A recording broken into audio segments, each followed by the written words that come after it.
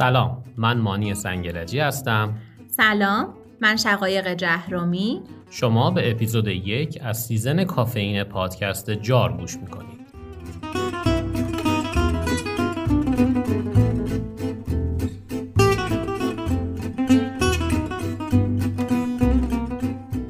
جار سفرنامه خوراکی هاست.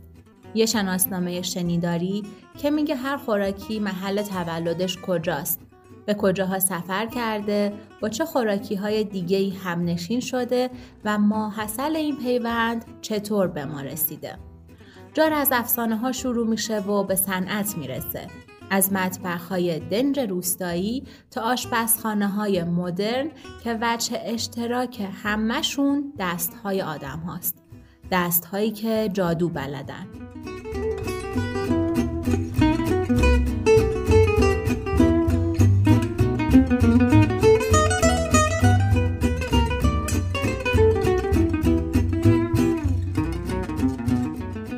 ما در سیزن کافئین رفتیم سراغ محصولات کافئین دار، از قهوه و چای و کلا تا شکلات و انرژی درینک ها و بعضی کافئین های کمتر شناخته شده مثل گوارانا و یربا میت.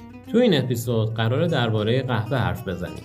بریم به زمانی که قهوه کشف شده، همراه دانه های قهوه به قاره ها و شهرها سفر کنیم. آدم هایی که دستگاه های قهوه رو اختراع کردن بشناسیم. قصه شکل‌گیری برندهایی مثل نسله و استارباکس رو بگیم و با تأثیری که لوبیای سحرآمیز قهوه روی فرهنگ و اقتصاد هر جامعه داشته تا جایی که میتونیم آشنا بشیم. قهوه رتبه دوم تجارت رو بعد از نفت داره. روزانه 560,000 تن قهوه در جهان تولید میشه. این عدد و رقم اقتصاد خیلی از کشورهای تولید کننده قهوه رو میتونه تکون بده. زندگی خیلی از آدم‌ها رو میتونه متحول کنه. یه فنجون قهوه برای خودتون بریزید یا اگه دارید قدم میزنید به یه کافه برید، یه قهوه سفارش بدید و با ما تا آخر این اپیزود همراه باشید.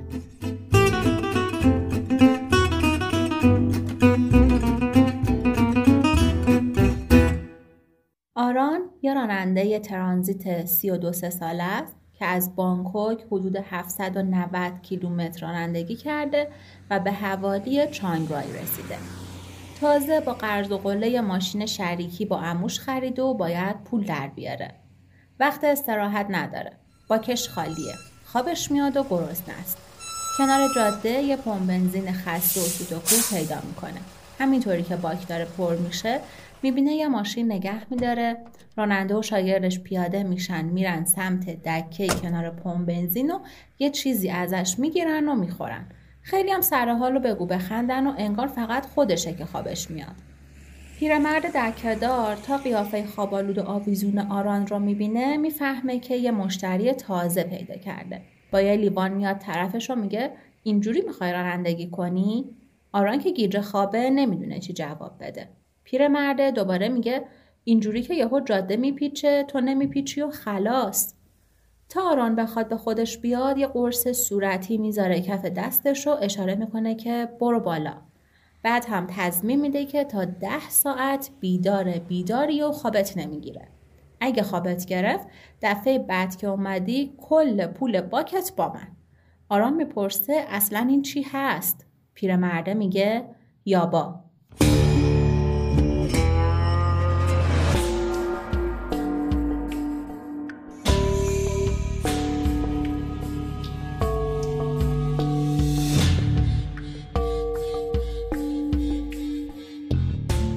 یابا، مدراگ، اسپیدنازی. یا به معنی قرص و دارو و با یعنی دیوانگی، جنون، مد، کریزی. به یابا هورس دراگ هم میگن، داروی اسب. میگن از برمه اومده، میانمار امروزی. وقتی اسب‌ها میخواستن مسیرهای طولانی توی جاده‌های شیبدار گاری‌های سنگین رو بکشن، بهشون از این قرص‌ها میدادن تا از پا در نیان و بتونن کار کنن. بعد که سیستم حمل و نقل متحول شد، قرص‌های یابا به طور قانونی در پمپ بنزین‌ها فروخته میشد. راننده‌های مسافت‌های طولانی برای بیدار موندن از یابا استفاده می‌کردند. تا اینکه در سال 1970 توسط دولت تایلند غیرقانونی اعلام شد. مجازات‌های سختی هم براش در نظر گرفتن. حمل 200 گرم یابا اعدام داره. میانمار بزرگترین تولید کننده یابا و متامفتامینه. میانمار تولید میکنه و زحمت توزیعش رو کشورهای دوست و همسایش تایلند و لاوس میکشن. واسه همین بهشون میگن مثلث طلایی مت. یابا در کشورهای آسیای جنوب و جنوب شرقی و بین مردم طبقه متوسط و کارگر خیلی مصرف میشه. یابا یه جور قرصه که توش متامفتامین و کافئین داره. معمولاً به صورت قرص‌های گرد تولید میشه. رایج‌ترینشون قرمز، صورتی، نارنجی یا سبز آهکی هستن. آرم‌هایی مثل R یا WY روشون حک شده.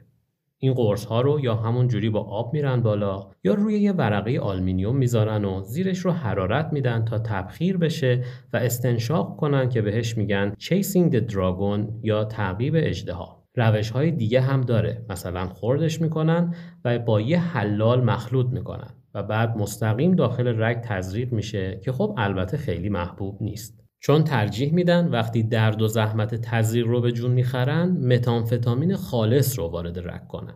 اگر به صورت قرص بلعیده بشه 8 تا 16 ساعت بیخواب و بی اشتها میکنه. اگه هم اسموک بشه 1 تا 3 ساعت، ولی قدرت و تأثیر بیشتری داره. متامفتامین در جنگ جهانی دوم برای کمک به بیدار نگه داشتن سربازان استفاده میشد. گفتیم که یابا کافئین داره و متامفتامین. به خاطر اینکه با کافئین ترکیب میشه و درصد کافئین 80 به 20 ارزون ترین داروی ساینتیکه در گروه کریستال مت‌ها. متامفتامین به خاطر عوارضش از سال 1970 غیر قانونی شده و اصلاً هم توصیه نمیشه. میتونیم برای سرحال شدن، بیدار موندن، تمرکز و یادگیری بهتر از کافئین کمک بگیریم. هرچند همین کافئین هم در بعضی ادیان و مذهب‌ها ممنوعه. مثلا یکی از زیرشاخه‌های هندو به اسم گاودیا وایشناواس، چون معتقدن که کافئین باعث کدر شدن ذهن میشه و محرک و حواس رو از عبادت و تمرکز پرت میکنه. برای اینکه بتونید دوره‌های درمانی رو باهاشون شروع کنید، باید حداقل 1 سال از کافئین، الکل، نیکوتین یا داروهای دیگه پاک باشید. بعضی کلیساها هم هستن که مصرف کافئین رو برای اعضاشون ممنوع کردن. سیگار، نیکوتین، جویدن تنباکو و تمام نوشیدنی‌های گرم که یه ماده محرک اضافه داشته باشن. حالا بریم ببینیم که اصلاً کافئین چی هست.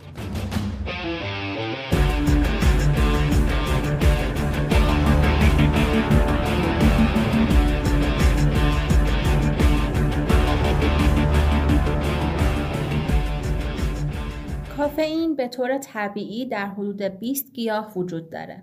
چای، آجیل کلا، میوه کاکائو، یربا میت، گوارانا و قهوه که از همه آشناتر بوده و هست. رونگه که یک شیمیدان آلمانی بود در سال 1819 توی آزمایشگاه کافئین خالص رو از قهوه استخراج کرد و اسمش رو گذاشت کافی بیس. 2 سال بعد 1821 چند شیمیدان دیگه توی فرانسه مدعی استخراج کافئین شدن، ولی اولین اعلامیه شفاهی در جلسه انجمن داروسازی پاریس متعلق به رونگه بود. اولین مقاله کشف کافئین هم در فرانسه چاپ شد. عنوان مقاله شکل فرانسوی کافی بیس بود، یعنی کافئین. نوشیدنی‌های حاوی کافئین مثل قهوه، چای و کلا در سطح جهانی در حجم بالایی مصرف میشن. در سال 2020 تقریباً 10 میلیون تن دانه قهوه در سطح جهان مصرف شد. کافئین میتونه اثرات مثبت و منفی بر سلامتی داشته باشه. میتونه اختلالات تنفسی نوزاد نارس رو درمان یا ازش جلوگیری کنه. در لیست داروهای اساسی WHO کافئین سیترات پای ثابته. در تسکین درد، جلوگیری از خواب‌آلودگی و بهبود عملکرد مغز مؤثره. حجم بازدم رو در افراد مبتلا به آسم میتونه زیاد کنه. از پارکینسون جلوگیری کنه. استخراج کافئین از قهوه یه فرایند 2 سربرده. هم کافئین تولید میشه، هم قهوه بدون کافئین یا دیکف. قهوه دیکف برای کسانی مناسبه که عطر و طعم قهوه رو دوست دارن ولی با مصرف کافئین دچار اختلال در خواب یا اضطراب میشن، در حالی که خیلی ها کافئین بهشون میسازه و بهش معتاد میشن. کافیه از نوشیدن آخرین فنجون قهوه 24 ساعت بگذره.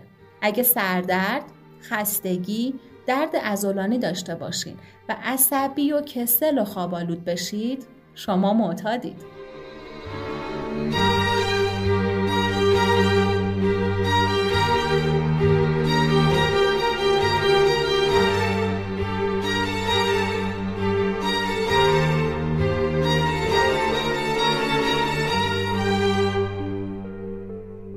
صبح دوشنبه بود و یه قرار مهم داشتم. همیشه فکر میکردم وقتی بیام ایتالیا تمام روز روی سنگفرش‌های روم راه میرم و شب با یه قایق میزنم به دل ونیز. ولی حالا با یه کیف سنگین پر از کاغذ با چشمای نیمه باز روی گوگل مپ دنبال استارباکس میگردم. از یکی دوتا آبر با ترکیبی از انگلیسی و ایتالیایی میپرسم که استارباکس کجاست. جوابی جز اخم نمیگیرم. نفر سوم با اشاره به هم یه جای رو انتهای خیابون نشون میده که خودش هم به اون سمت میره.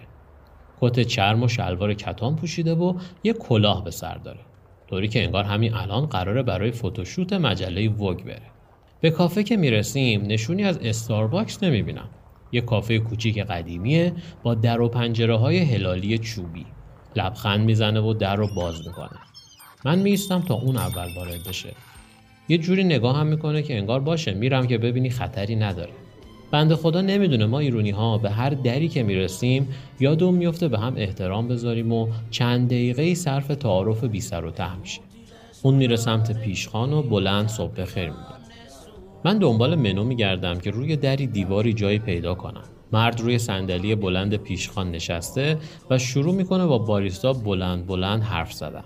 باریستا همون جور که جوابش رو میده یه فنجون کوچیک جلوش میذاره. من هنوز منو پیدا نکردم. میرم پشت پیشخوان و میگم یه کاپوچینو لطفاً. باریستا، ویتر، صندوقدار، سینیور راهنما و تمام مردها و زنهای پشت میزها به سمتم برمیگردن. فکر میکنم نکنه تلفظ چیزی رو اشتباه گفتم که فوشی چیزی شنیده شده باشه. بعد سعی میکنم شمرده تر بگم. یه کاپوچینو تیک اوی باشه لطفاً. این بار حتی توتو که تا الان داشت میخوند هم ساکت شد و با چشمهای گرد شده و عصبانی به هم زل زد.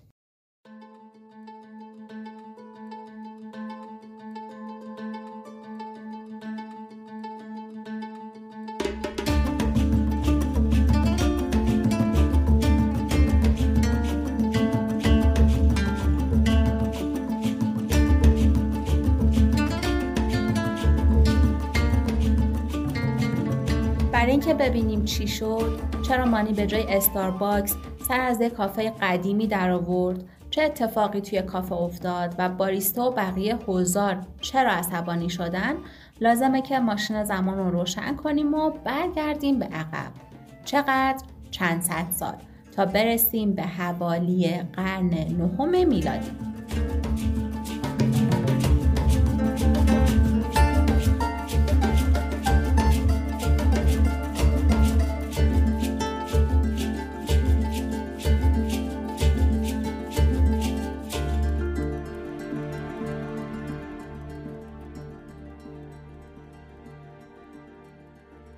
یکی از روزهای اواخر بهاره و کالدی که یه جوون 19-20 ساله است زیر سایه درختی دراز کشیده و خیره شده به آسمون. توی آسمون تیکه های ابر به هم میچسبن و شکل قلب میشن و نیش کالدی تا کنار گوشهاش بازه.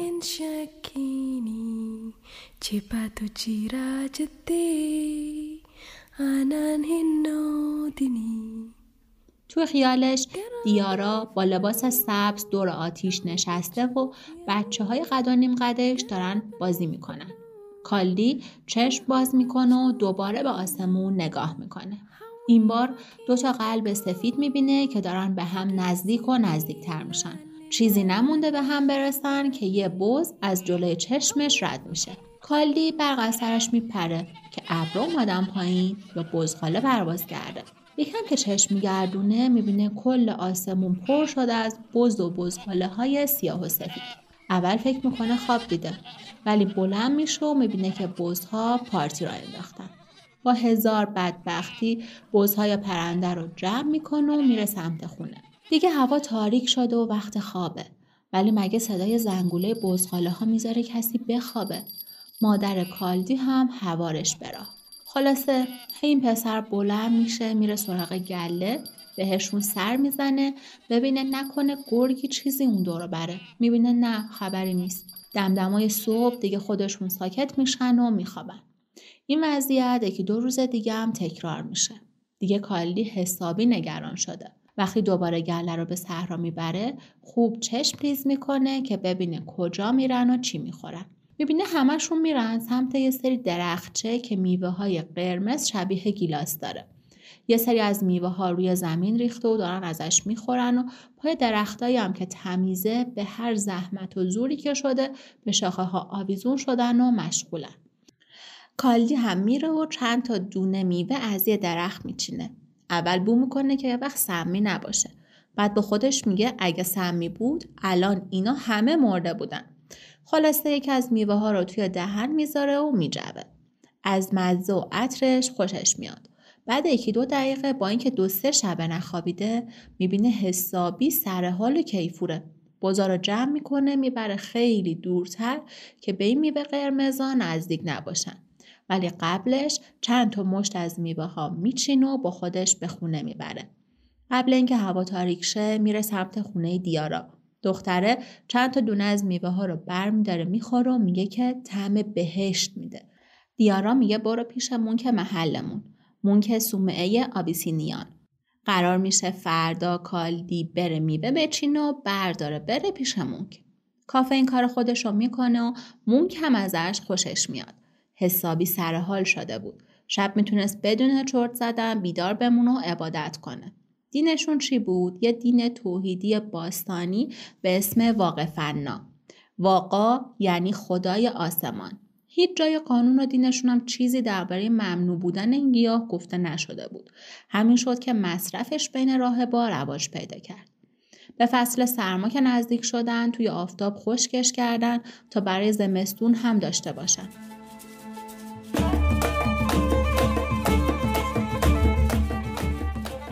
قبیله های چادرنشین اوروموی که در اتیوپی قدیم زندگی می کردن تحت سیطره امپراتوری شبا یا همون سبا بودن. درسته که توی سرزمین ملکه سبا بودن، ولی قالیچه سلیمان قابل استفاده برای عموم مردم نبود و بقیه مجبور بودن از وسیله های نقلیه 4 پا استفاده کنن. تکه های میوه خشک شده قهوه که لای یه ماده خمیری شکل از روغن و چربی حیوانی گذاشته بودن آذوقه سفرهای طولانیشون بود. بمب کافا، یه چیزی شبیه گرانولا بارهای امروزی. اون منطقه‌ای که کالدی زندگی میکرد اسمش کافا بود. اگه بخوایم افسانه ها رو باور کنیم میتونیم بگیم واژه کافی هم تغییر شکل یافته همین اسمه. ولی کالدی و بزغاله‌هاش مثل ملکه سبا و تخت سلیمان جایی در مستندات تاریخی ندارن. در تاریخ قهوه به جای اتیوپی به یمن میرسیم. چند صد سال بعد از قرن 9 میلادی.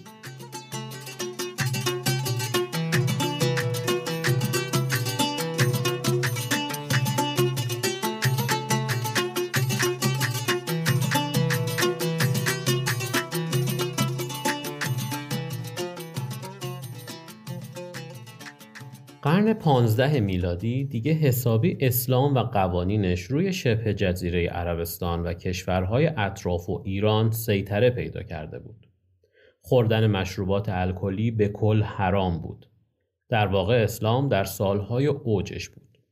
حضرات دیدن به به این نوشیدنی سرشون رو گرم میکنه، انرژی رو میبره بالا و یه جورایی تو مایه‌های همون مسکراته. پس گفتن صداش کنیم قهوه. کافی هم اصلاً یه واژه بیگانه و غربی نیست. تغییر شکل یافته همون قهوه است. اولین بار در سال 1582 از هلند وارد زبان انگلیسی شد. هلندی‌ها بهش میگفتن کافی که از عثمانی یاد گرفته بودن. ترکای عثمانی قهوه رو از اعراب گرفته بودن و دوباره میرسیم به همون قهوه. قهوه اینجور که توی لغتنامه دهخدا اومده واژه عربی به معنای خم، شراب و می. قهوة البنه هم یعنی دونه‌ای که مستی میاره. زبانشناسان عرب میگن واژه قهوه در اصل نام نوعی شراب بوده. ریشه این واژه قها به معنی بی اشتها بودنه. چون اون وقتا فکر میکردن قهوه باعث بی اشتهایی میشه. از واژه قهوه برای توت و گیاهش استفاده نمیشه. به اون نوشیدنی تیره میگفتن قهوه. ریشه قهوه در زبانهای سامی هم میرسه به نوشیدنی تیره با شکل مؤنث. قهوه به زبانهای دیگه هم که وارد شد این شکل مؤنث خودش رو حفظ کرده.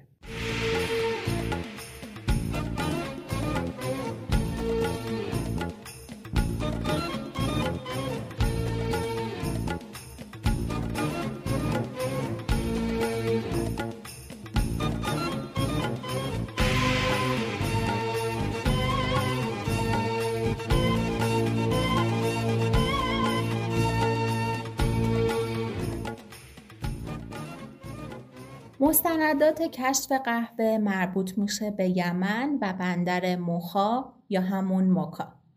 قهوه محبوب موکا اسمش رو از بندر موخا در یمن گرفته. یه آقایی به اسم شیخ عمر از صوفیان به نام اون دوره در یمن با نماز و دعا بیماران رو شفا میداد. دختر حاکم شهر که مریض شد هر چی نماز و دعا خوند افاقه نکرد و دختر از دست رفت. واسه همین تبعیدش کردن. این بنده خدا حیرون و سرگردون و تشنه و گرسنه توی دشت و بیابون یه سری درخت پیدا میکنه و از میوه هاش میخوره و جون میگیره. طوری که اول فکر میکنه مرده و رفته بهشت. همین میوه ها کمک میکنه زنده بمونه و بتونه به یه آبادی برسه. جای درخت‌ها رو هم یاد گرفته بود. میرفت میوه میچید میآورد. یه سری مریضای بی حال و نزار هم با همین دونه‌های قرمز حالشون خوب شد. آوازه قهوه به سرعت به زادگاه عمر در موخا رسید. عمر بخشیده شد و بهش گفتن با دانه‌هایی که پیدا کرده به شهر برگرده. یه جورایی ازش خواهش کردن که برگرد بیا. چند وقت بعد یمنی‌ها قهوه رو به عنوان یه داروی معجزه‌گر و عمر رو فردی مقدس معرفی کردن و به احترامش یه صومعه در موخا ساخته شد. صوفی‌ها در یمن از قهوه موقع عبادت‌ها و ذکر گفتن‌ها استفاده می‌کردن. بهشون یه جور مستی معنوی میداد. روز به کار و کاسبی و تجارت می‌رسیدن، شب قهوه می‌زدن، بیدار می‌موندن و عبادت می‌کردن. قهوه بین مسلمان‌ها هم محبوب شد. مخصوصاً که ماه رمضان‌ها زیاد استفاده می‌شد تا روزه‌داران بتونن شب‌ها بیدار بمونن و به عباداتشون برسن. بعضی افسانه‌ها قهوه رو به اسلام و محمد ربط میدن. میگن جبرئیل قهوه رو آورده تا جای شرابی که اسلام حرام کرده رو بگیره. اولین بار قهوه از یمن و از راه دریای سرخ به کشورهای دیگه صادر شد. ولی فقط به شکل بوداده یا همون رست شده. یمنی‌ها اجازه نمیدادن دونه قهوه خام یا نهال قهوه از خاک یمن بیرون بره. حالا این همه داریم میگیم قهوه، گیاه قهوه، میوه قهوه. بریم ببینیم اصلاً اینا چه شکلی هن و چه جوری هن.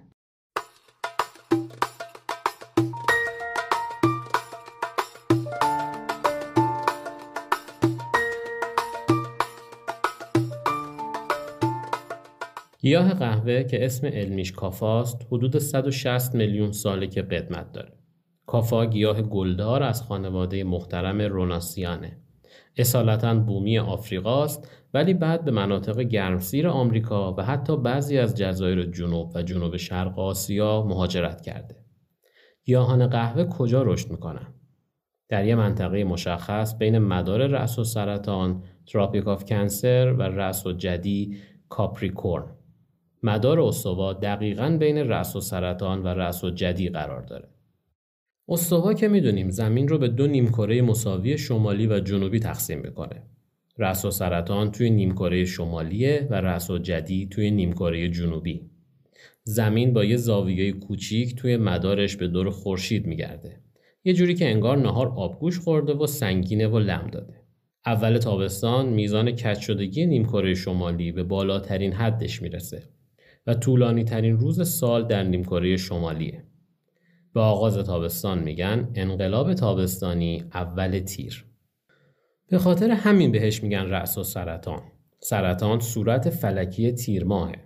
رأس و سرطان هم یعنی سر خرچنگ. بعد از انقلاب تابستانی نیمکره جنوبی کم کم به سمت خورشید متمایل میشه. در ابتدای زمستان میزان کج شدگی نیمکره جنوبی به بیشترین مقدار میرسه. این بلندترین روز نیمکره جنوبیه که بهش میگن انقلاب زمستانی اول دیماه. جدی هم صورت فلکی دیماهه. رأس الجدی یعنی سر بزغاله. منطقه بین مدار رأس السرطان و رأس الجدی سر خرچنگ و سر بزغاله برای کشت قهوه مناسبه که بهش در اصطلاح میگن کمربند قهوه یا کافی بلت.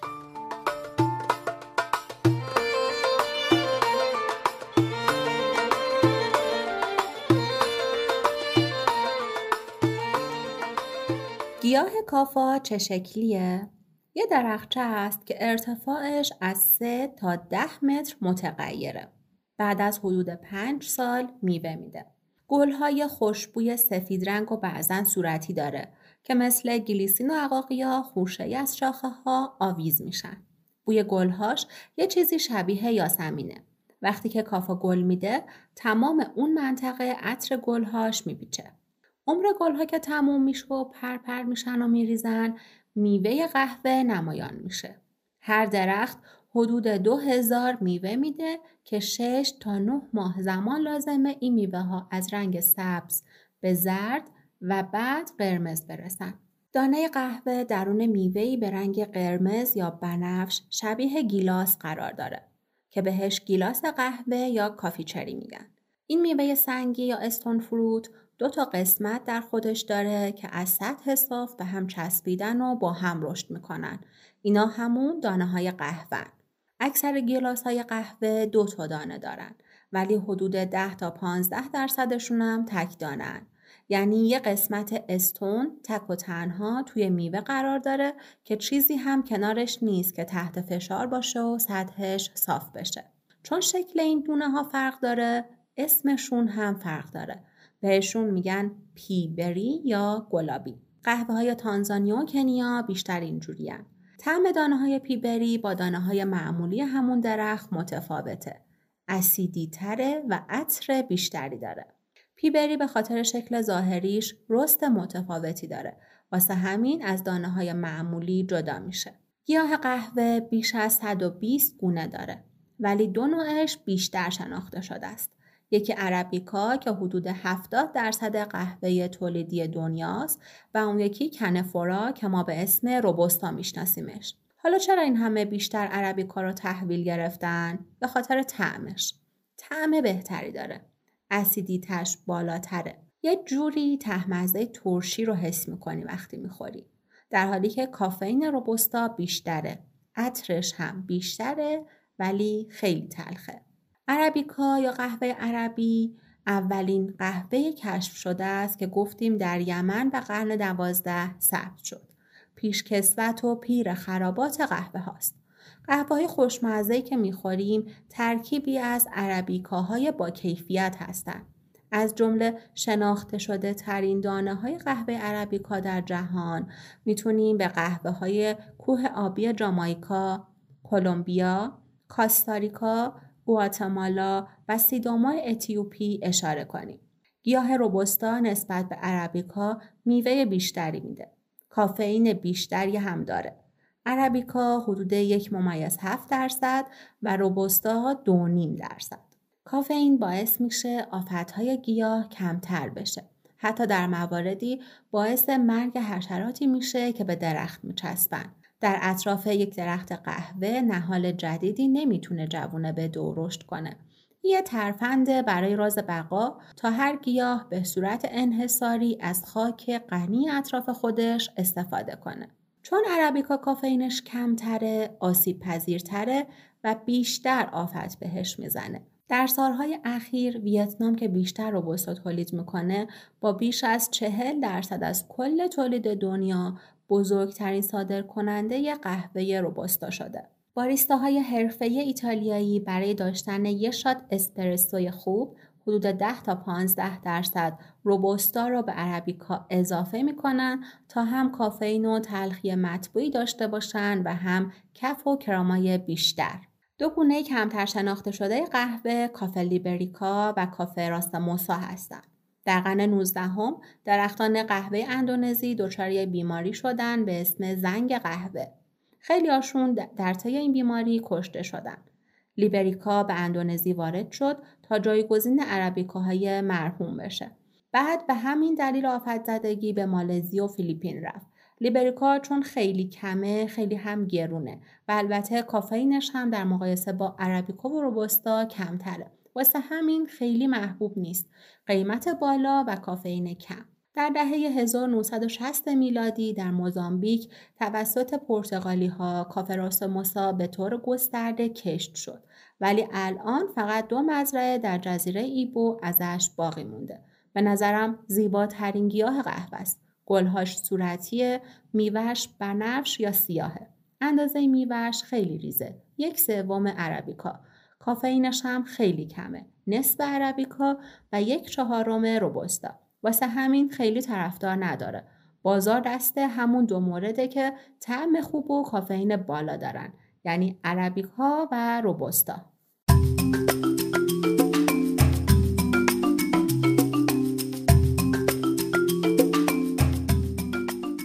گفتیم گیاه قهوه میوه‌های قرمز و بنفشی داره که بهش میگن اپیجنس بریز که یه جور توته یا ایندهیسنت دراپس که یه جور آلوه، ولی در حقیقت هیچ کدوم اینا نیست. من میخوام اینجا یه پرانتز باز کنم، خیلی خلاصه و ساده از تعریف میوه و دسته‌بندی‌هاش براتون بگم که هم توی این اپیزود به کارمون میاد، هم توی اپیزودهای آینده جار.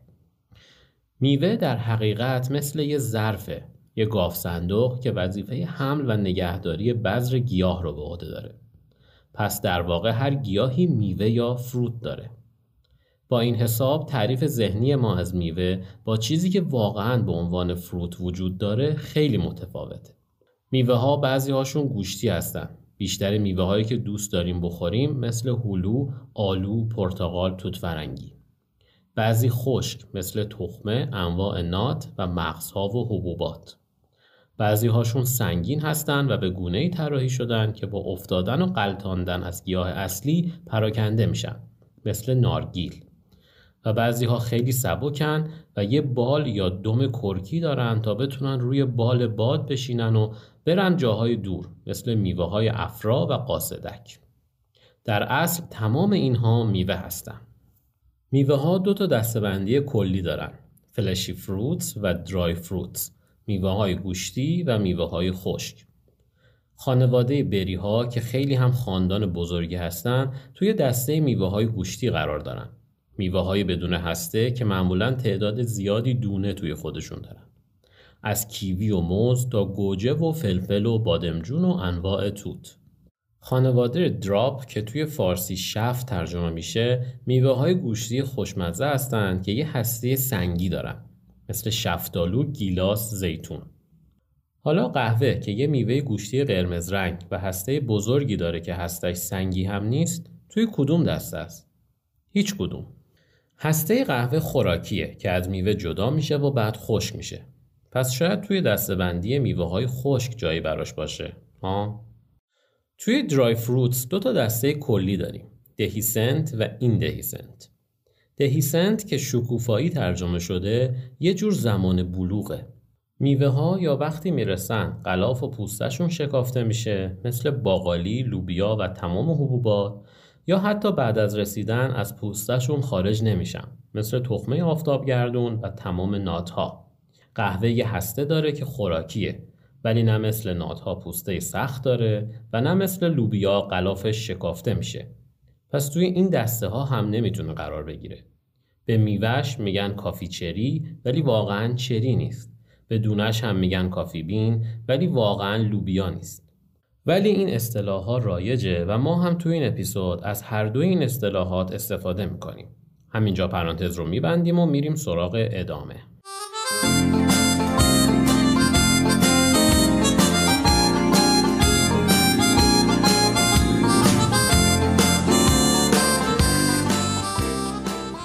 گیلاس‌های قهوه وقتی کاملا قرمز بشن نشان دهنده رسیدن به بلوغ و کمال و موقع برداشت. دانه‌های قهوه نابالغ و نرسیده رو بهش میگن قهوه سبز. بسته منطقه جغرافیایی زمان رسیدن قهوه متفاوته. کشورهای جنوب استوا از اپریل و می شروع میکنن به چیدن میوه‌های بهشتی. 2 روش برای چیدن گیلاس‌های قهوه داریم. روش اول استریپ پیکینگ. همه دونه‌های قهوه با هم نمیرسن. قهوه مرغوب اونیه که زود یا دیر چیده نشه و به موقع و رسیده از شاخه‌ها جدا بشه. کارگر عزیز دست‌های پینه بستش رو روی شاخه میکشه و همه دونه‌ها چه سبز و چه قرمز روی زمین میریزن. دونه‌های سبز اگه به همراه دونه‌های رسیده وارد مرحله خشک کردن و رست کردن بشه قهوه رو بدمزه میکنه. برای همین بیشتر جاها از روش دوم استفاده میکنن، یعنی selected picking. در چیدن انتخابی دونه‌های قهوه اول دونه‌های قرمز و رسیده چیده میشه و چند روز بعد که دونه‌های سبز قرمز شدن دوباره چیده میشن. این روش زمان و دقت بیشتری میخواد. واسه همین گاهی ممکنه تا آگست طول بکشه. یه روش برداشت دیگه هم داریم که به جای انسان یه حیوان بیچاره زحمتشو میکشه به اسم The Asian Palm Civet.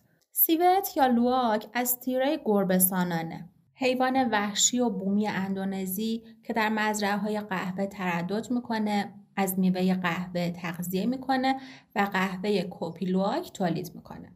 گیلاس‌های قهوه طی عبور از روده لواک تخمیر میشن و بعد دفع میشن. لواک‌ها کارشون تموم میشه و کارگرها دست به کار میشن. مدفوعا را با دقت جمع میکنن. به محصول تولیدی میگن کپی لواک.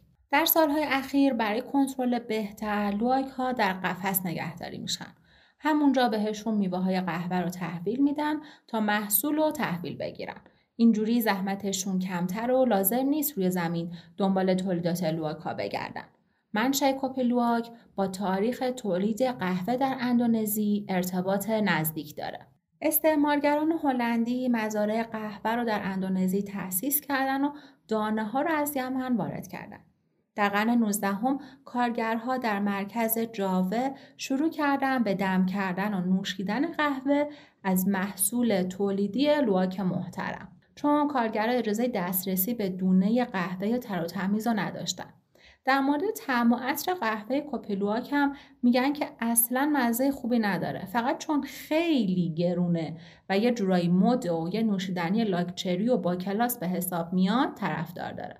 هر فنجون بین 35 تا 100 دلاره. هر پوند قهوه کپی لواک 100 تا 600 دلار.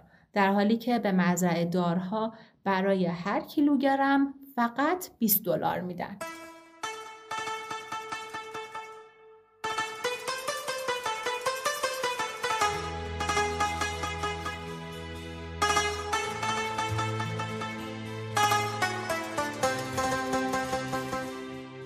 خب حالا که با گیاه قهوه و روش‌های برداشتش آشنا شدیم، برگردیم به داستان خودمون.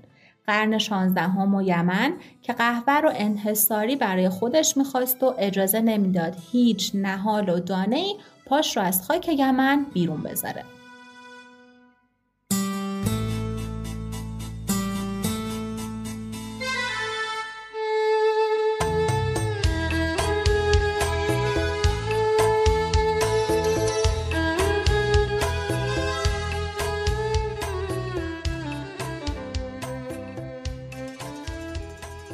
در همون سالها یه صوفی مقدس در منطقه چیکماگلر هند که امروزه بهش کارناتاکا میگن زندگی میکرده که مورد احترام هندوها و مسلمانها بوده.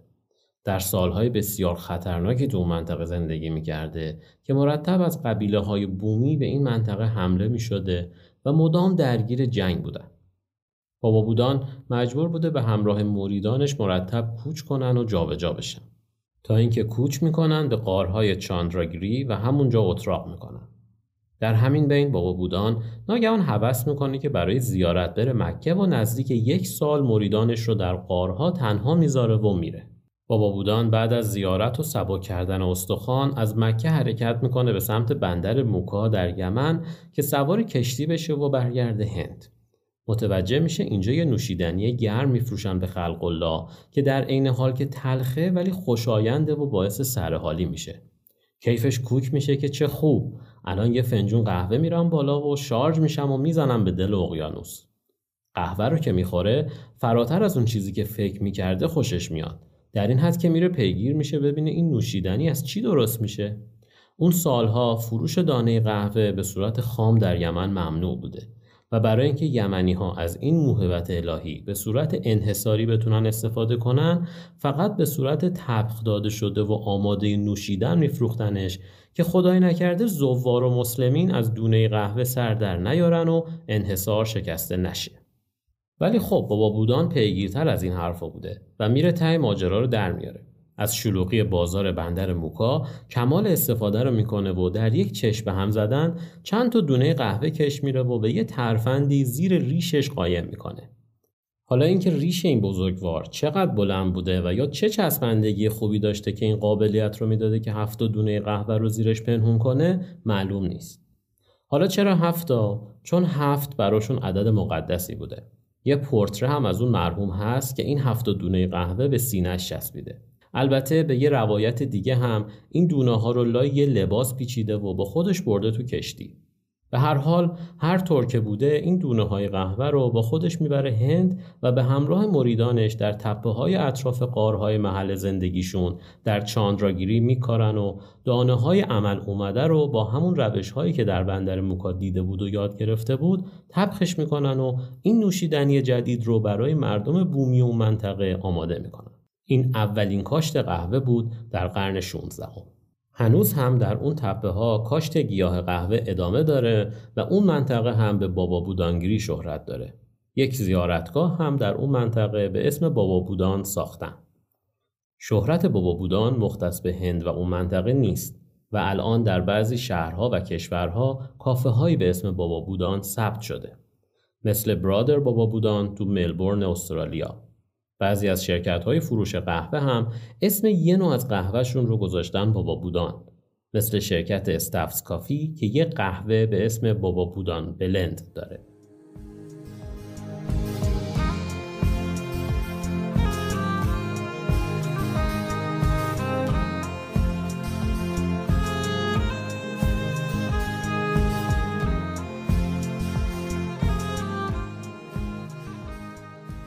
گفتیم که قهوه از طریق دریای سرخ در حال سفر به دور دنیا بود. توی نقشه که نگاه کنیم این کشورها دور دریای سرخن. اتیوپی و سودان و سومالی توی آفریقا و یمن و عربستان اینور توی آسیا. اون موقع بازار بردهداری داغ بوده و قهوه رو برده‌های سودانی با خودشون به عربستان بردن. قهوه رسید به مهد اسلام. جایی که مسلمان ها از همه جای دنیا حداقل سالی 1 بار برای مراسم حج بهش سر می زدن. بیشترشون هم تاجر بودن و اوضاع مالی خوبی داشتن. می رسیدن مکه، اسراق می کردن، بعد از زیارت می رفتن سراغ سیاحت و تجارت. گسترش قهوه از عربیا فلیکس، یمن امروزی به سمت شمال به مکه و مدینه شروع شد. بعد به شهرهای بزرگ مثل قاهره، دمشق، بغداد و قسطنطنیه رسید.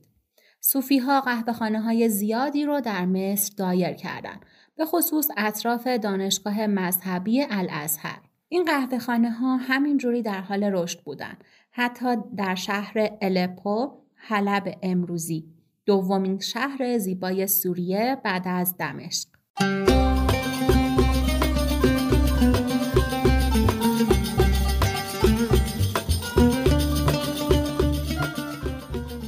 یه پزشک آلمانی به اسم لئونارد راولف به خاورمیانه سفر کرده بود.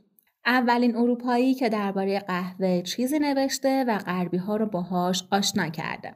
توی کتابش توصیف قشنگی از اولین مواجهش با قهوه در سوریه داره. قهوه رو با این اصطلاح وصف کرده: beverage از black از ink، نوشیدنی به سیاهی جوهر. گفته که قهوه صبحا نوشیده میشه توی فنجان‌های کوچک چینی که بتونه حرارت رو نگه داره، چون مردم کم کم قهوه رو می نوشند بدون ترس و احساس گناه.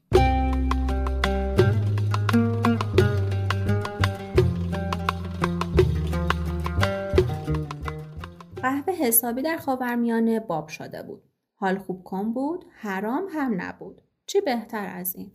ولی از اونجایی که فقها بیشتر اوقات با صوفیان ناسازگاری داشتن، در سال 1551 علمای محافظه‌کار سنی و پیشوایان ارتدوکس قهوه رو به خاطر اثر تحریک کنندگی ممنوع اعلام کردند. این ممنوعیت 3 سال بیشتر طول نکشید. در 1554 مفتی اعظم فتوا داد که قهوه حلاله، نوش جونتون. قهوه شده بود پای ثابت مال و تجاره و سوغات. دیگه وقتش بود بیاد به ایران.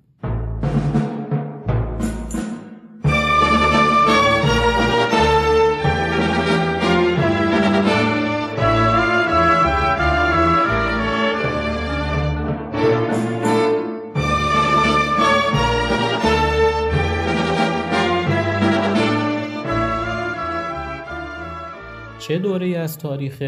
دوران صفویه، سلطنت شاه طهماسب. هر چیز جدید اول سهم اعیان و اشرافه. قهوه هم اول رفت دربار. توی دربار یه جاهایی بود که بهش میگفتن آبدارخانه. در آبدارخانه ها نوشیدنی تهیه میشد. شربت و عرقیات و اینجور چیزها. بعد که قهوه نزول اجلال کرد، یه جای مخصوص هم برای خودش برگزید و اولین قهوه خانه توی دربار برپا شد. درست کردن قهوه کار هر کسی نبود. واسه همین یه پیشه مهم و های کلاس به حساب می اومد. جوری که قهوه چی و قهوه چی باشی جزو منصب‌های درباری بود.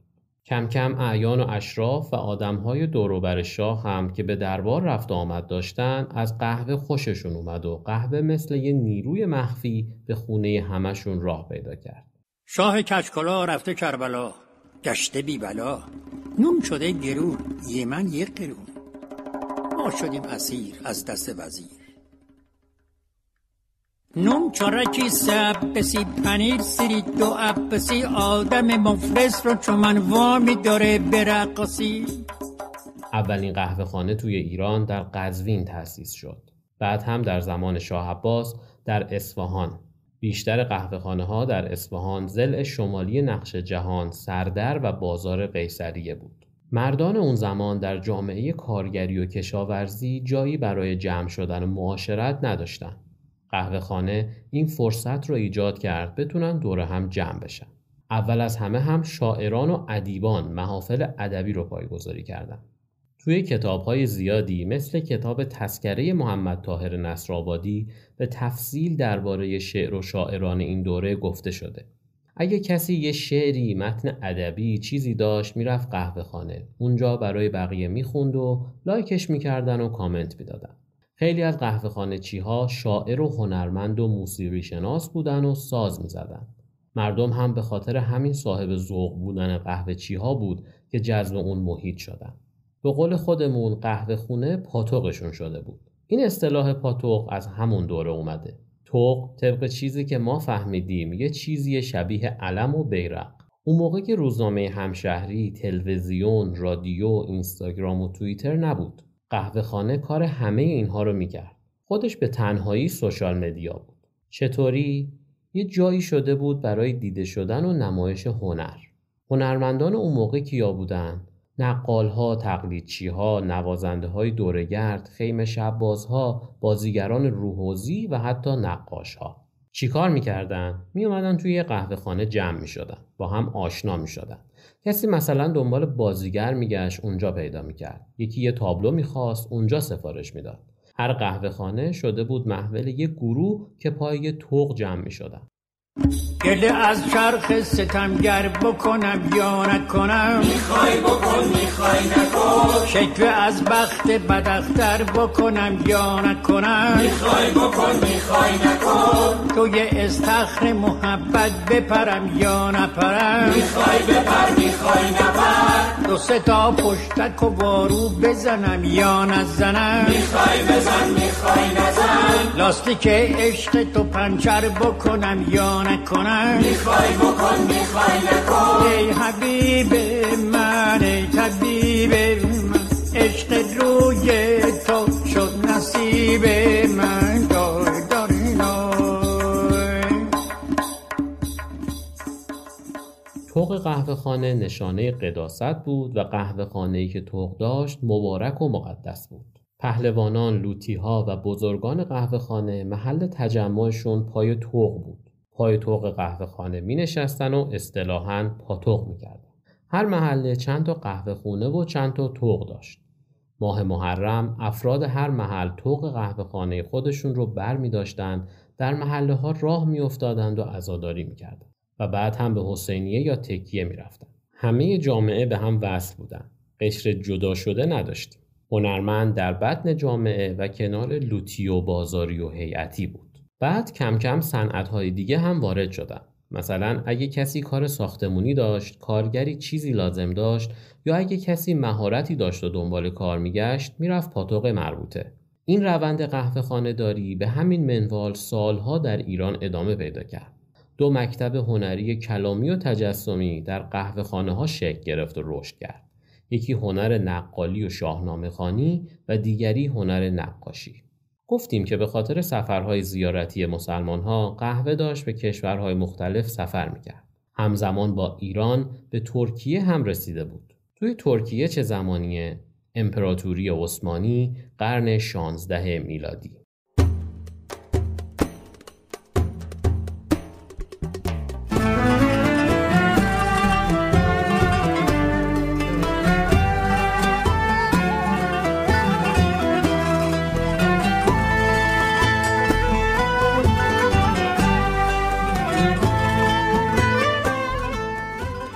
سال 1554 قهوه نزول اجلال کرد به استانبول، پایتخت امپراتوری عثمانی، دوره حریم سلطان و خرم سلطان و این داستانا.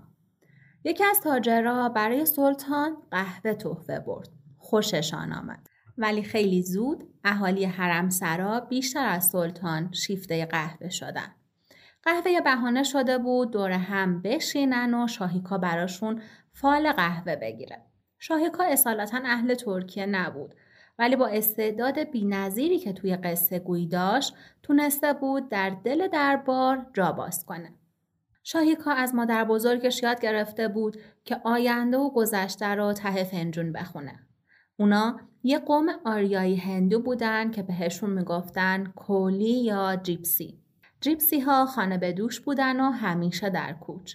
میگن منشأ فال و فالگیری هم از همین رومانی پیپل هاست که به یونان و ترکیه مهاجرت کرده بودن. شاهیکا قهوه رو باید خودش درست میکرد تا خیالش حسابی راحت باشه. میگفت مهمه کی درستش میکنه و توی سرش چی میگذره. شما هم اگه قهوه ترک مرغوب توی خونه دارید با شاهیکا همراه بشید تا بهترین قهوه ترک رو با دستای خودتون بسازید. اگر هم ندارید هیچ اشکالی نداره. با ما همراه باشید و در اولین فرصت خودتون رو یه قهوه ترک مهمون کنید و ما هم از نتیجه باخبر.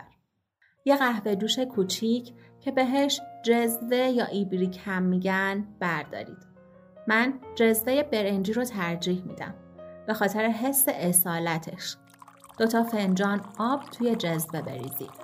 1 فنجان برای خودتون و 1 فنجان برای دوستی که قراره ته فنجانش رو بخونید. بعد 2 قاشق قهوه ترک رو آروم اضافه کنید. دونه‌های عربیکای خالص رست شده و چند بار ریز ریز گران شده. از همین جاها قدم‌های مستی با عطر قهوه شروع میشه. اگه قهوه شیرین دوست دارید میتونید همین الان شکر اضافه کنید. اگه نه که جزوه رو روی آتیش بذارید و به رویاهاتون فکر کنید. به دامنه‌های سرسبز آلپ، به شکوفه‌های گیلاس ناکاراگی کیوتو، به جاده پرپیچ و خم چالوس، صدای دریا، مهمونی و دور همی و صدای خنده. به تماشای فوتبال توی استادیوم و هورا کشیدن و به هوا پریدن برای گل دقیقه 90 تیم محبوبتون. وقتی قهوه شروع به جوشیدن کرد، یه لایه نازک از کف روی دریاچه سیاه ظاهر میشه. جزوه رو در دست بگیرید. با یه قاشق کوچیک آروم کفها رو بردارید و به صورت عادلانه بین 2 فنجان تقسیم کنید. بعد دوباره قهوه رو بجوشونید تا غلیظ بشه. این بار بساط سرو رو آماده کنید. 2 فنجان سفید، 2 لیوان آب و باقلوای ترکی تازه. قهوه رو بریزید و با آرامش نوش جان کنید. شاهیکا میگه موقع خوردن قهوه نیت کنید. به سوالهایی که دوست دارید بدونید فکر کنید. قهوه رو توی 3 جرعه از یه سمت فنجان بنوشید. درسته که خوشمزه است، ولی تا ته نخورید و اجازه بدید حدود 1/5 ته فنجان باقی بمونه. وقتی قهوه تمام شد، نلبکی رو بالای فنجان قرار بدید. چشماتون رو ببندید. آرزو کنید. فنجان رو در سطح قفسه سینه و نزدیک قلبتون نگه دارید. در خلاف جهت عقربه های ساعت چند بار بچرخونید. بعد فنجان رو به سمت قلبتون برگردونید و آروم روی میز بذارید. اگه دنبال شمش طلا و الماس کوهنور توی فنجان میگردید، یه سکه روش قرار بدید. اگه دلتون جای گیره، یه حلقه. حالا باید صبوری کنید تا خنک بشه و نقش‌های قصه ظاهر بشن. به خوندن بخت و اقبال میگن تاسئوگرافی که از ترکیب تاس به معنی کاپ و گرافی ساخته شده. براتون آشناست نه؟ ما هم توی فارسی واژه تاس رو به معنی پیاله و کاسه داریم. تاس فرانسویه که ریشه در تاسای عرب داره. تاسئوگرافی یعنی مطالعه و تحلیل فنجان برای دیدن فال یا همون فورتون. ما در جهانی مملو از عدم قطعیت زندگی میکنیم. بشر از هر منبع قابل تصوری دنبال جواب سوالهاش بوده. ستاره ها، ماه، زمین، تصاویر تهمانده قهوه یا برگ های چای در فنجان. غافل از این که همه چیز در درون ماست. ویکتور هوگو میگه هیچ چیز مثل رویا پردازی آینده رو نمیسازه. مهم نیست به بالا سر نگاه میکنید یا فنجان سفید توی دستتون. رویاها هر جایی میتونن شکل بگیرن. ته فنجان یا ابرها و ستاره های آسمان.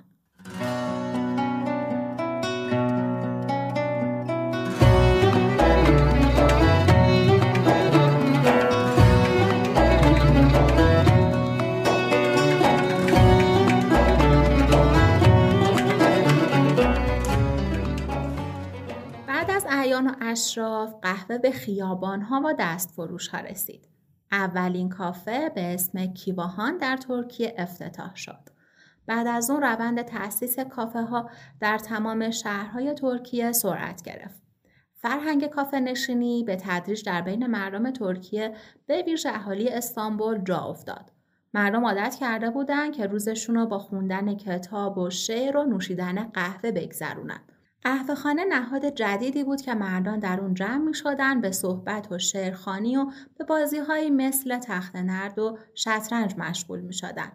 قهوه‌خانه شده بود رقیب مسجد، چون به محل ملاقات جمعی و مرکزی برای تجمع متفکران تبدیل شده بود. عالمان دینی معتقد بودند که قهوه‌خانه حتی از میکده هم بدتره.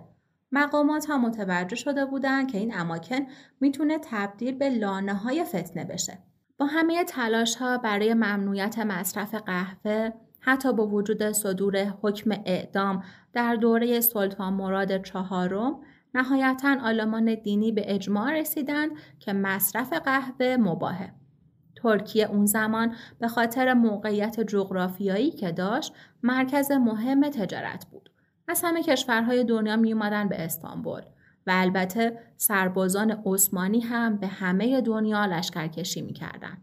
به خاطر عادتشون به نوشیدن قهوه، همراه آذوقه و وسایل شخصی کیسه های قهوه رو هم با خودشون می بردن.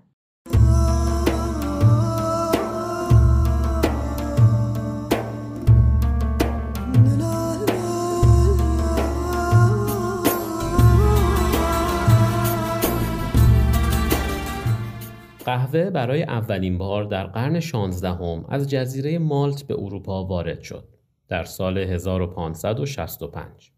سال محاصره بزرگ مالت، نبرد ترکان عثمانی و شوالیه‌های سنت جان. شوالیه‌های بیمارستان یا نایتس هاسپیتالر بعد از فتح اورشلیم در سال 1099 در جریان اولین جنگ صلیبی مسئولیت مراقبت و دفاع از سرزمین مقدس را بر عهده داشتند. به خاطر عملکرد فوق‌العاده‌شون به رسمیت شناخته شدند و به یک نهاد مذهبی نظامی تبدیل شدند. از اون به بعد بهشون شوالیه‌های سنت جان هم میگفتن. در سال 1248 پاپ اینوسنت چهارم یه لباس نظامی استاندارد برای بیمارستان پوشان تصویب کرد که موقع نبرد ازش استفاده کنن. به جای اینکه شنل بلند دست و پاگیر ببندن روی زرشون، یه کت قرمز پوشیدن که روش صلیبی سفید نقش بسته بود. شوالیه‌ها کار اصلیشون ساختن بیمارستان بود.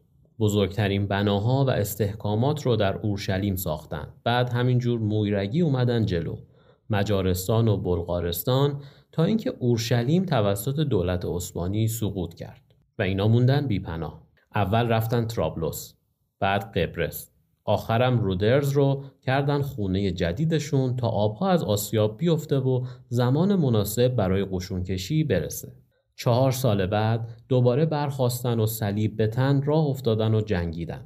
بعد از 7 سال جابجایی از شهری به شهر دیگه در اروپا، پاپ کلمنت هفتم که خودش که شوالیه بود با چارلز پنجم اسپانیا به توافق رسید تا شوالیه‌های آواره در مناطق مالت ماندگار بشن. مالتی‌ها اصلاً دل خوشی ازشون نداشتن. اکثر شوالیه‌ها فرانسوی بودن.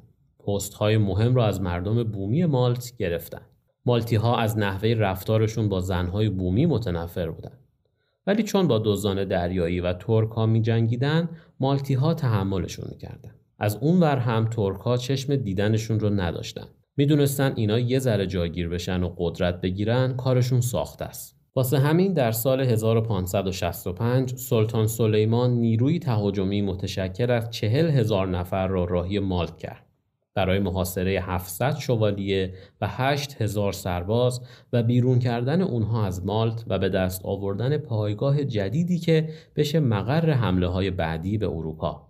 این واقعه به عنوان محاصره بزرگ مالت شناخته میشه.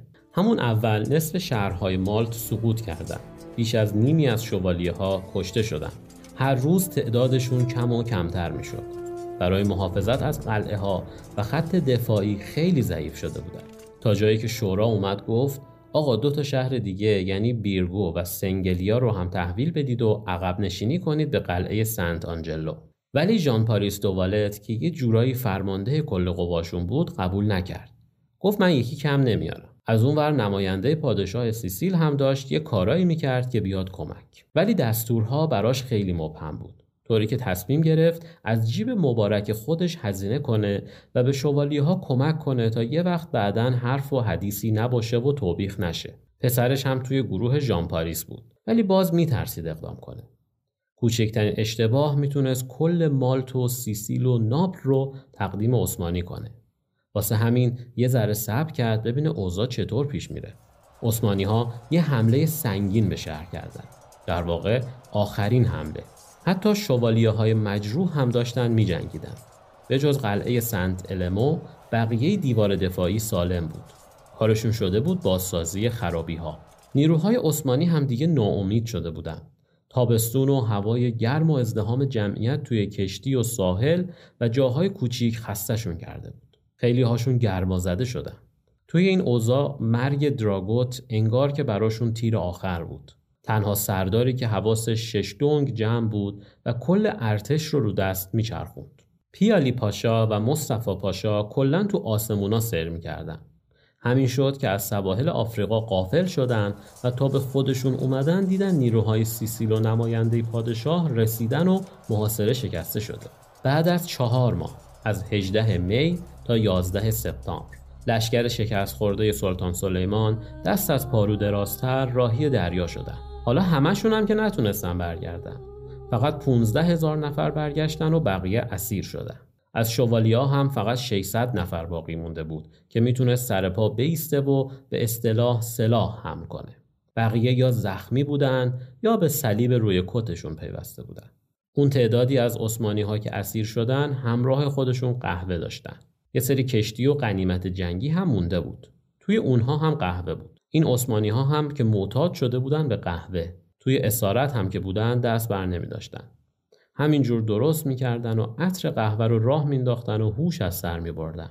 همین قهوه درست کردن باعث شد باهاشون مهربون‌تر باشن و کلی هم تحویلشون بگیرن. شوالیه‌ها شروع کردن به بازسازی مالت.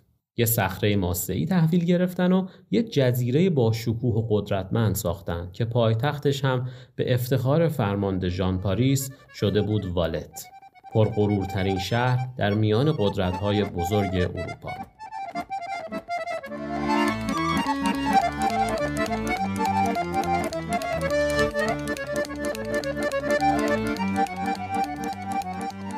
اوضاع مالت که سر و سامان گرفت، تجارت هم رونق گرفت. همراه 1000 تا کالای ریز و درشت که از شمال آفریقا و مصر و شام وارد بندر ونیز شدن، قهوه هم بود با هیبت شاهانه.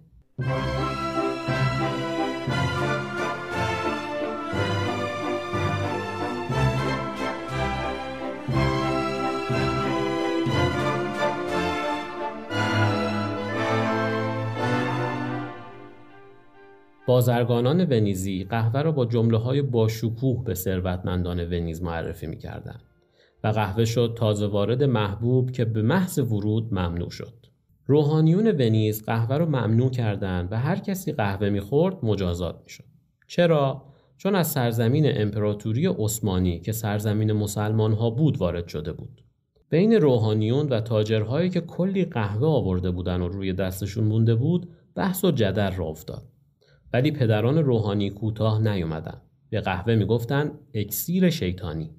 کار به جایی رسید که از پاپ کلمنت هشتم خواستن بیاد رسما و علنا اعلام کنه که قهوه ممنوعه. پاپ هم برای اینکه حکم عادلانه باشه درخواست کرد که قهوه رو بچشه.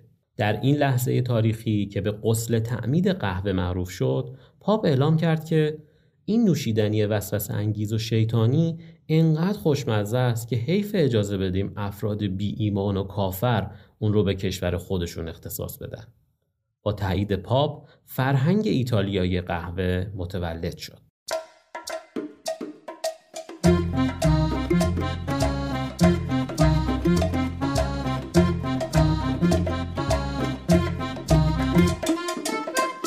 داستان قهوه توی ایتالیا خیلی مفصله و تولد اسپرسو هم همینجا بوده. اسپرسویی که تنوع این همه قهوه موجود در منوی کافه ها رو مدیون اونیم. واسه همین ما دوباره به ایتالیا برمیگردیم.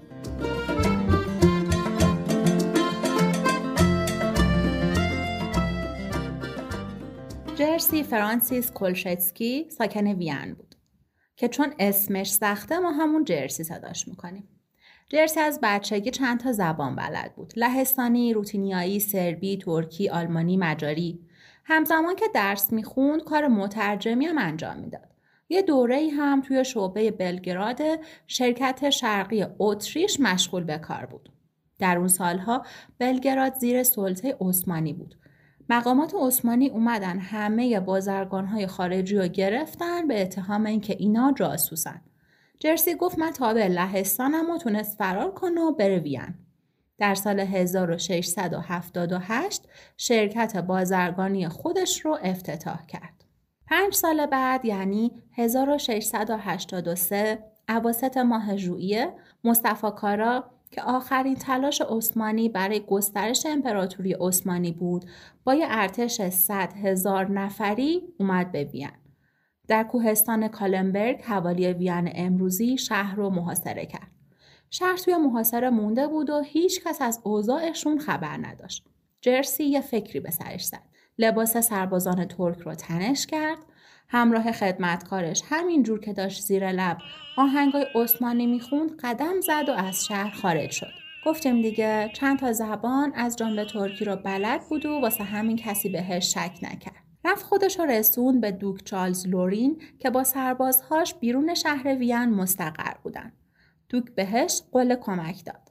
گفت برو به مردم شهر بگو تسلیم نشن که ما زود خودمون رو میرسونیم. جرسی و خدمتکارم دوباره سود زنان و ترسون یواش یواش برگشتن به شهر. این جنگ نقطه عطف تاریخه. چرا؟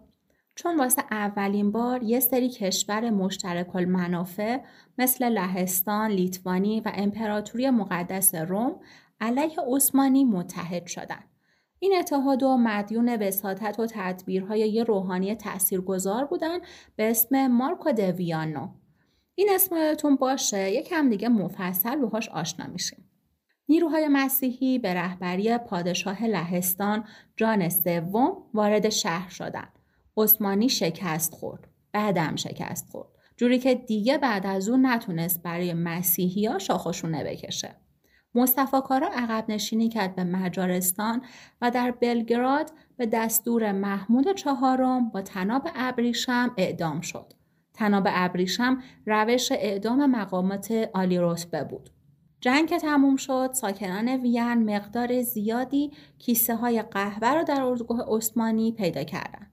جرسی هم که شده بود قهرمان. شورای شهر مبلغ قابل توجهی بهش جایزه نقدی داد و یه خونه در محله لوشتات. خود پادشاه هم همه قهوه‌ای که توی اردوگاه مانده بود و بهش بخشید. جرسی به خودش گفت با این همه قهوه مگه میشه یه کافی هاوس نزد؟ یه جایی نزدیک کلیسای اصلی شهر یه کافی هاوس یا همون قهوه خانه افتتاح کرد به اسم بطری آبی. میگن ایده یا ترکیب قهوه با شیر هم واسه جرسی بوده که توی کافش سرو میکرده. ملانش یه قهوه یا رایج توی وین از ترکیب قهوه و شیر گرم. شکل امروزیش میشه همون کافه لته خودمون. تا همین اواخر هر سال اکتبر توی وین یه جشن میگیرن به اسم کلشتسکی. صاحبان کافه های وین ویترین مغازه‌شون رو با مجسمه جرسی فرانسیس کلشتسکی تزیین میکنن. همون مجسمه‌ای که یه دونه بزرگش توی خیابون کلشتسکی وینه. هنرمندها، روشنفکرا، بونز ویوانت یعنی اونایی که طرفدار زندگی لوکس بودن و سرمایه‌دارها در دنیای کوچک منحصر به فرد کافی هاوس های وین در امپراتوری هابسبورگ میتینگ داشتن. یه محفل از تمام اقشار و فرهنگ ها. زیگموند فروید، جیمز جویس و اگون شیله.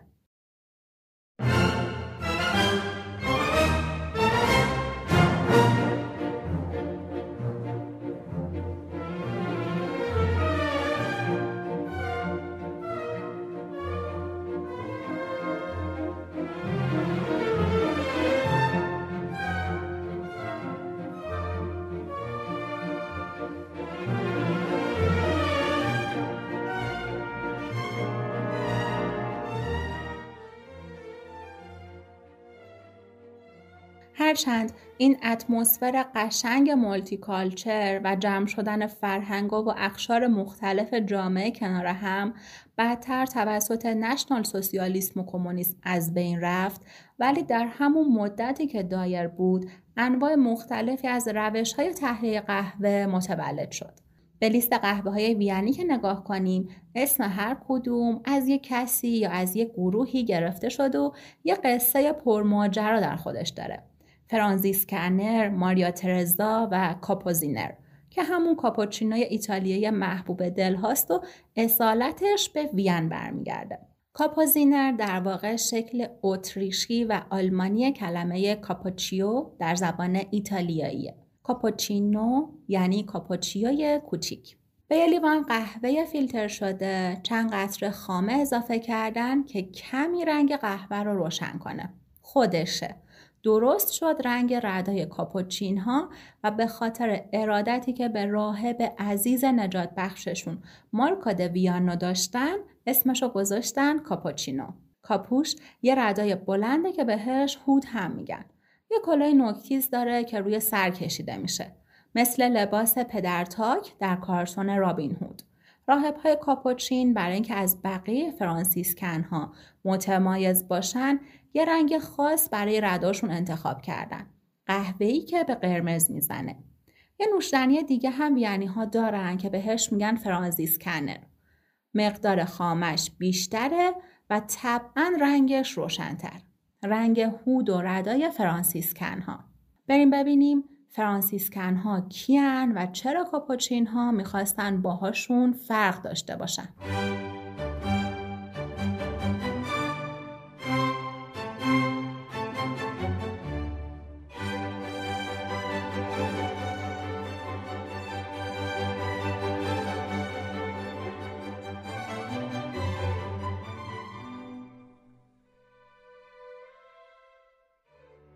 فرانسیس آف آسیسی در 1182 میلادی در خانواده مرفه چشم به جهان گشود.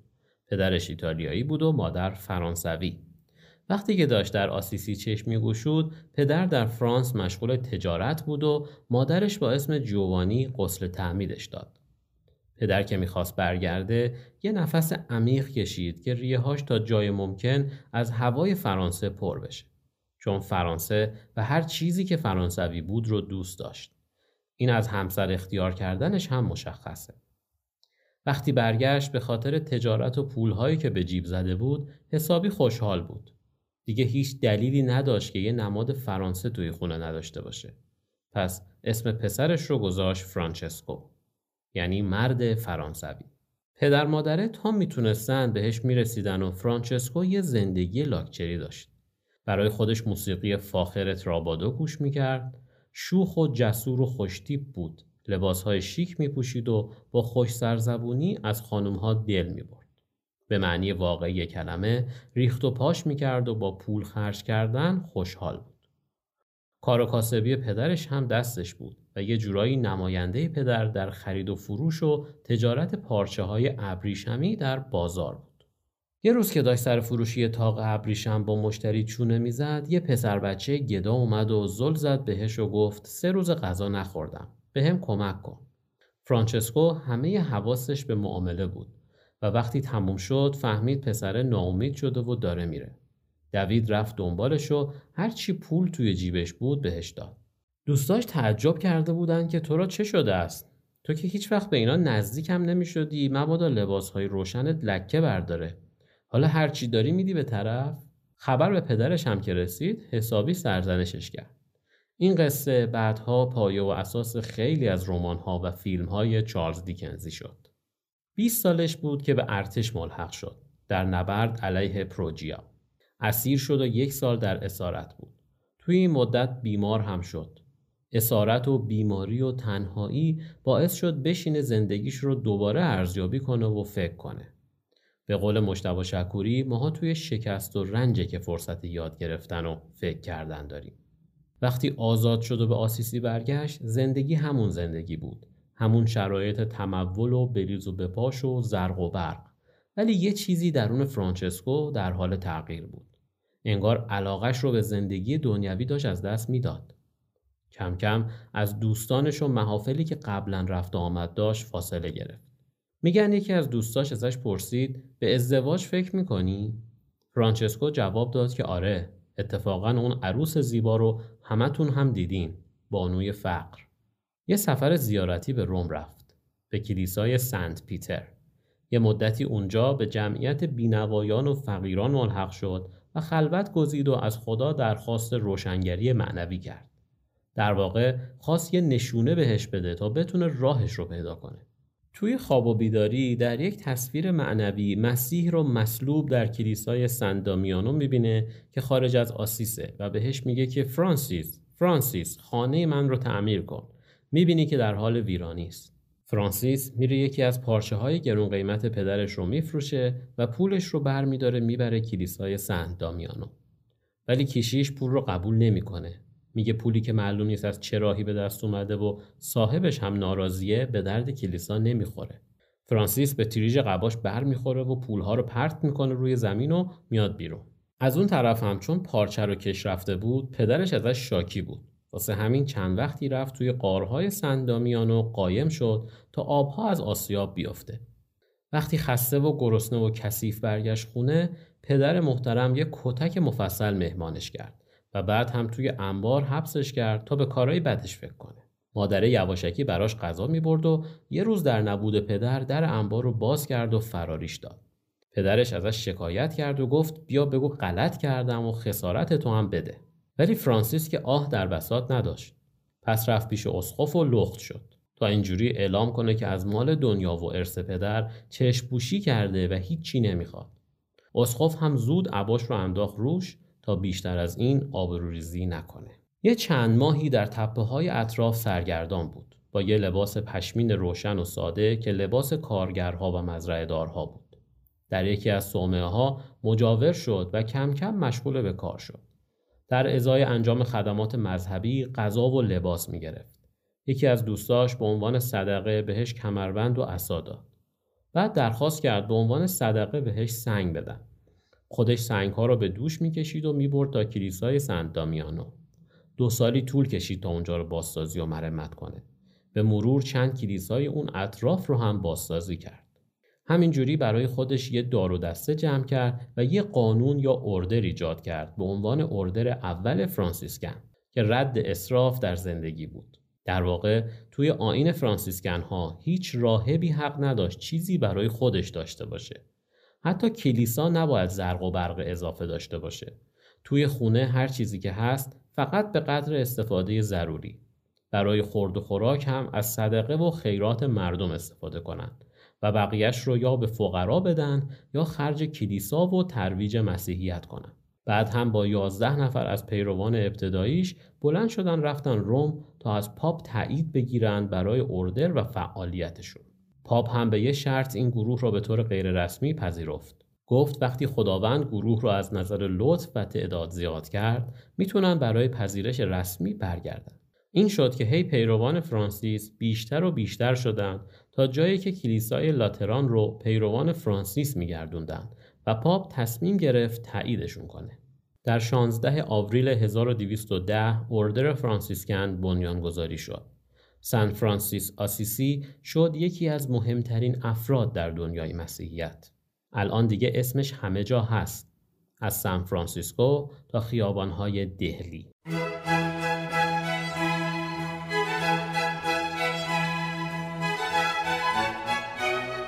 و در لیست کافه های وین نوشیدنی که به رنگ ردای فرانسیسه، فرانسیس کنر.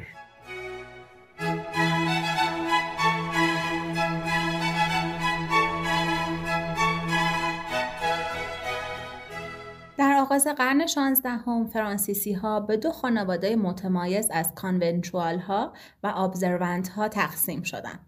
تفاوتشون چی بود؟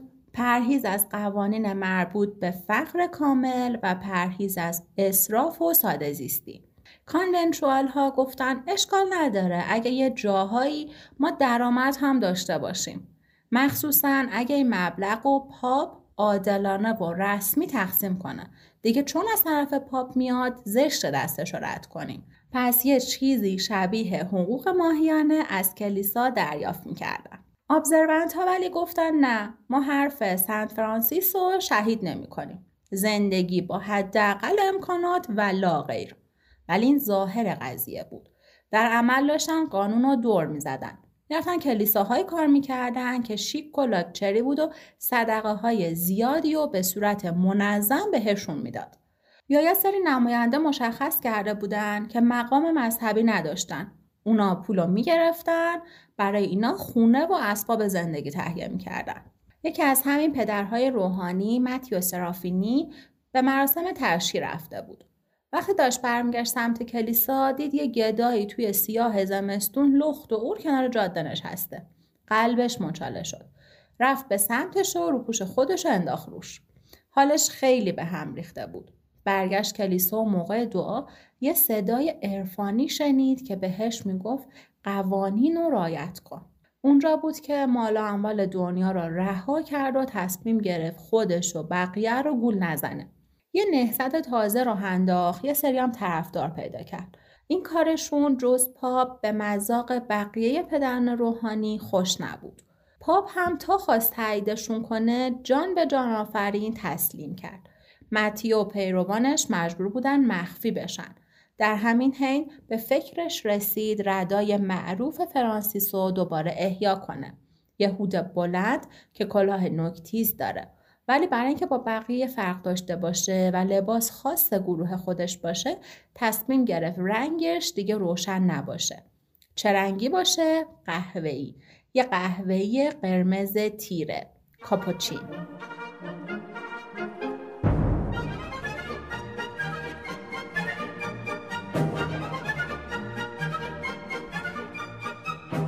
تا اینجا با سنت فرانسیس و فرانسیسکن‌ها آشنا شدیم. الان میدونیم قهوه فرانسیسکنر اسمشو از فرانسیسکن‌ها گرفته. کاپوچین‌ها رو هم شناختیم. فهمیدیم چجوری به وجود اومدن. الان میخوایم با یه شخصیت آشنا بشیم که دلیل نامگذاری و منبع الهام اسم کاپوچینو بوده. پس بریم حدود 100 سال بعد از شکل‌گیری کاپوچین‌ها. سال 1648 یکی از شهرهای کوچیک ایتالیا، آویانو.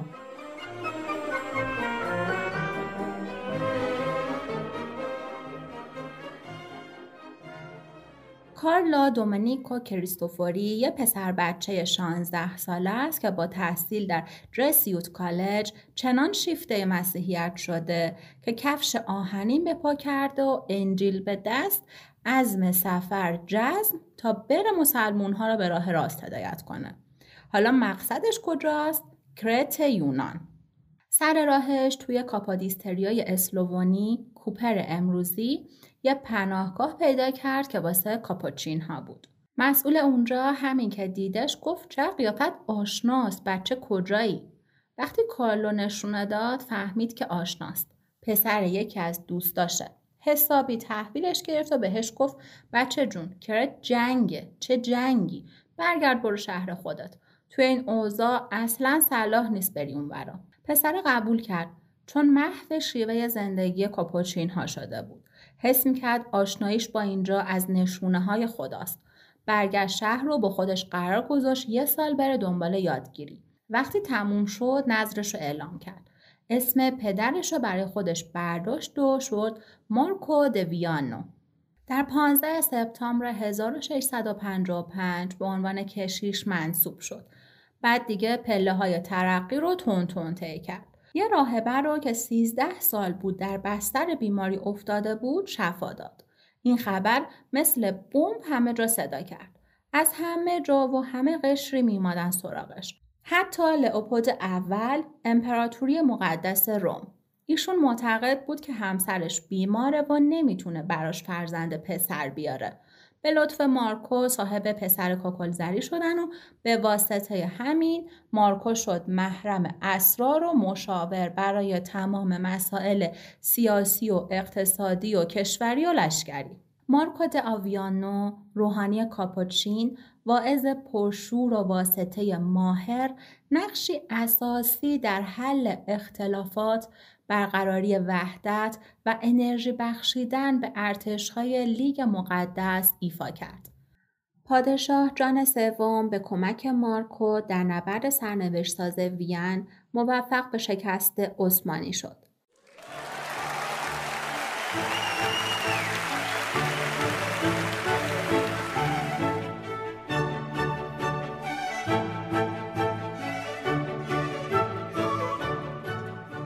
واسه همین مارکو و آیین کاپوچین بین مردم خیلی محبوب شد.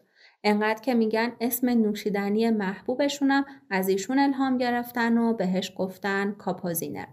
بعد همین کاپوزینر به ایتالیا رفت و تونست انقدر برای خودش خوب جا باز کنه که الان همه کاپوچینو رو ایتالیایی اصیل میدونن و شده جزء لاینفک فرهنگ ایتالیایی قهوه.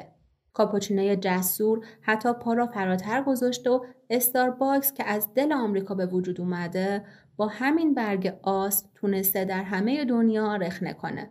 کاپوچینو راز موفقیتشه. یه کاپوچینوی مرغوب یه شات اسپرسوی استرانگ و میزون داره و به نسبت مشخص شیر حرارت داده شده با بخار. مسابقات باریستا و کافه آرت و رقابت‌ها و کلکل‌ها همش زیر سر همین ترکیب شیر و قهوه است.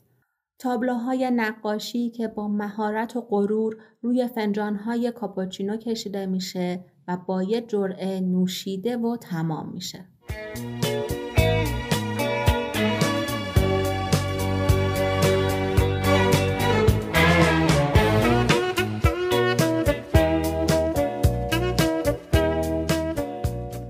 ما تا اینجا از کشف و پیدایش قهوه و شکل‌گیری قهوه‌خانه ها گفتیم.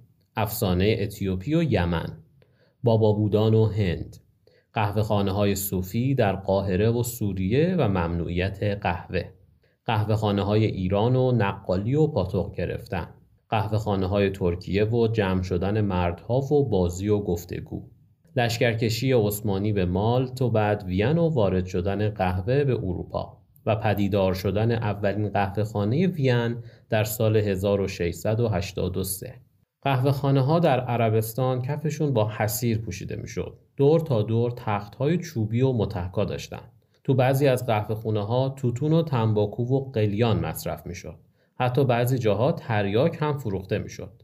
جمع کاملا مردانه بود. اصولاً هم یه نفر به عنوان متکلم وحده میرفت بالای یه چارپایه چیزی و شروع میکرد به خوندن شعر و قصیده و سخنرانی. بقیه هم چشم به دهانش میدوختن و نهایتاً یه احسنت و باریکالله و ماشاءالله نثارش میکردن. کم کم همین شعرخوانی هم حالت هجو و طنز سخیف به خودش گرفت. یه محفل مردانه برای وقت گذرانی و بازی و شرط بندی و دود کردن توتون و تنباکو. در ایران هم تا حدودی همین شد. همون تصویر کدری که از چیزی به اسم قهوه‌خانه داریم. محفل مردانه و پردود. ترکیه کمی اوضاع فرق میکرد. اون زمان برای خودش مدعی تمدن بود. واسه همین قهوه‌خانه‌ها کمی سر و شکل تر و تمیز گرفتن. مردها دور هم جمع شدن، شطرنج و تخته بازی کردن و با هم معاشرت کردن و حرف زدن. تا اینکه در سال 1651 اولین قهوه‌خانه در انگلستان در آکسفورد و بعد لندن افتتاح شد.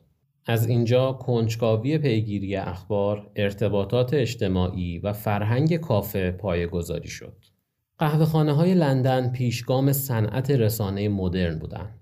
همه شنیدیم که وقتی نیوتن برای خودش زیر سایه درخت لم داده بود و چرت میزد، یه سیب افتاد روی سرش و قانون جاذبه رو کشف کرد. ولی بیراه نیست اگه بگیم به جای سیب دانه‌های قهوه به نیوتن کمک کردن. چون نیوتن در خلال بحث‌ها و نامه‌نگاری‌ها و جلسه‌هاش با ادموند هالی و رابرت هوک تونست نظریه‌ای که 70 سال پیش کپلر و گالیله بهش اشاره کرده بودن رو اثبات کنه. برای بچه‌های دانشگاه آکسفورد دور هم جمع می‌شدن. یه پنی ورودی می‌دادن و ساعت‌ها دور هم می‌نشستن و با هم بحث می‌کردن و درس می‌خوندن. بقیه مردم هم میومدن در بحث‌ها شرکت می‌کردن. ورود به صومعه‌ها برای یادگیری فلسفه و الهیات خیلی محدودیت داشت و دانشگاه‌ها هم گرون بود، ولی کافی هاوس‌ها شده بودن محل یادگیری. واسه همین به دانشگاه‌های یه پنی معروف شدن. دستگاه‌های قهوه‌ساز کم کم ابداع شدن. موکوپات، فرنچ پرس، وکیوم، V60 و اسپرسوی نازنین. ما توی اپیزود بعد به دنیای مدرن قهوه سفر می‌کنیم. از کافه کوینزلین آکسفورد و نیوتن و چاپ اولین روزنامه و اعتراض زنها به قهوه. به آلمان میریم تا موسیقی‌های باخ که برای قهوه ساخته شده رو بشنویم. بعد فرانسه و تأثیر شگفت‌انگیز قهوه و فرهنگ ترکیه روی مردم پاریس. به ایران برمیگردیم تا تغییر کافه‌های مدرن که از غرب الگو گرفتن رو ببینیم. به امریکا سفر می‌کنیم تا شاهد احداث خط راهن در بروکلین و هومه باشیم که برای جابجایی دانه‌های قهوه بودن. با قصه شکلگیری نسله و استارباکس آشنا میشیم. طرز تهیه یک کاپوچینوی خانگی ساده به شیوه استارباکس رو یاد میگیریم. با ما همراه باشید که کلی قصه دیگه کف فنجون سفید قهوه برای گفتن هست.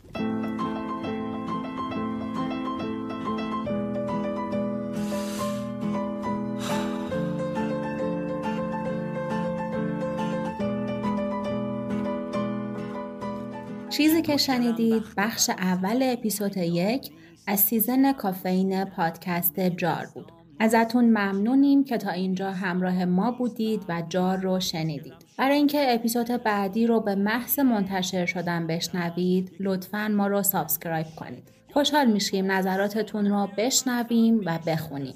اطلاعات تماس جار در قسمت توضیحات برای شما نوشته شده. که من باد میشم میرم تو موهات، حرف میشم میرم تو گوشات، فکر میشم میرم تو کلت، من بنز میشم میرم زیر پات. اگه دوست دارید شکل و شمایل کافه ها و شخصیت هایی که ازشون حرف زدیم و ببینید، صفحه جار رو در اینستاگرام دنبال کنید. نشانی ما jar.podcast JAAR.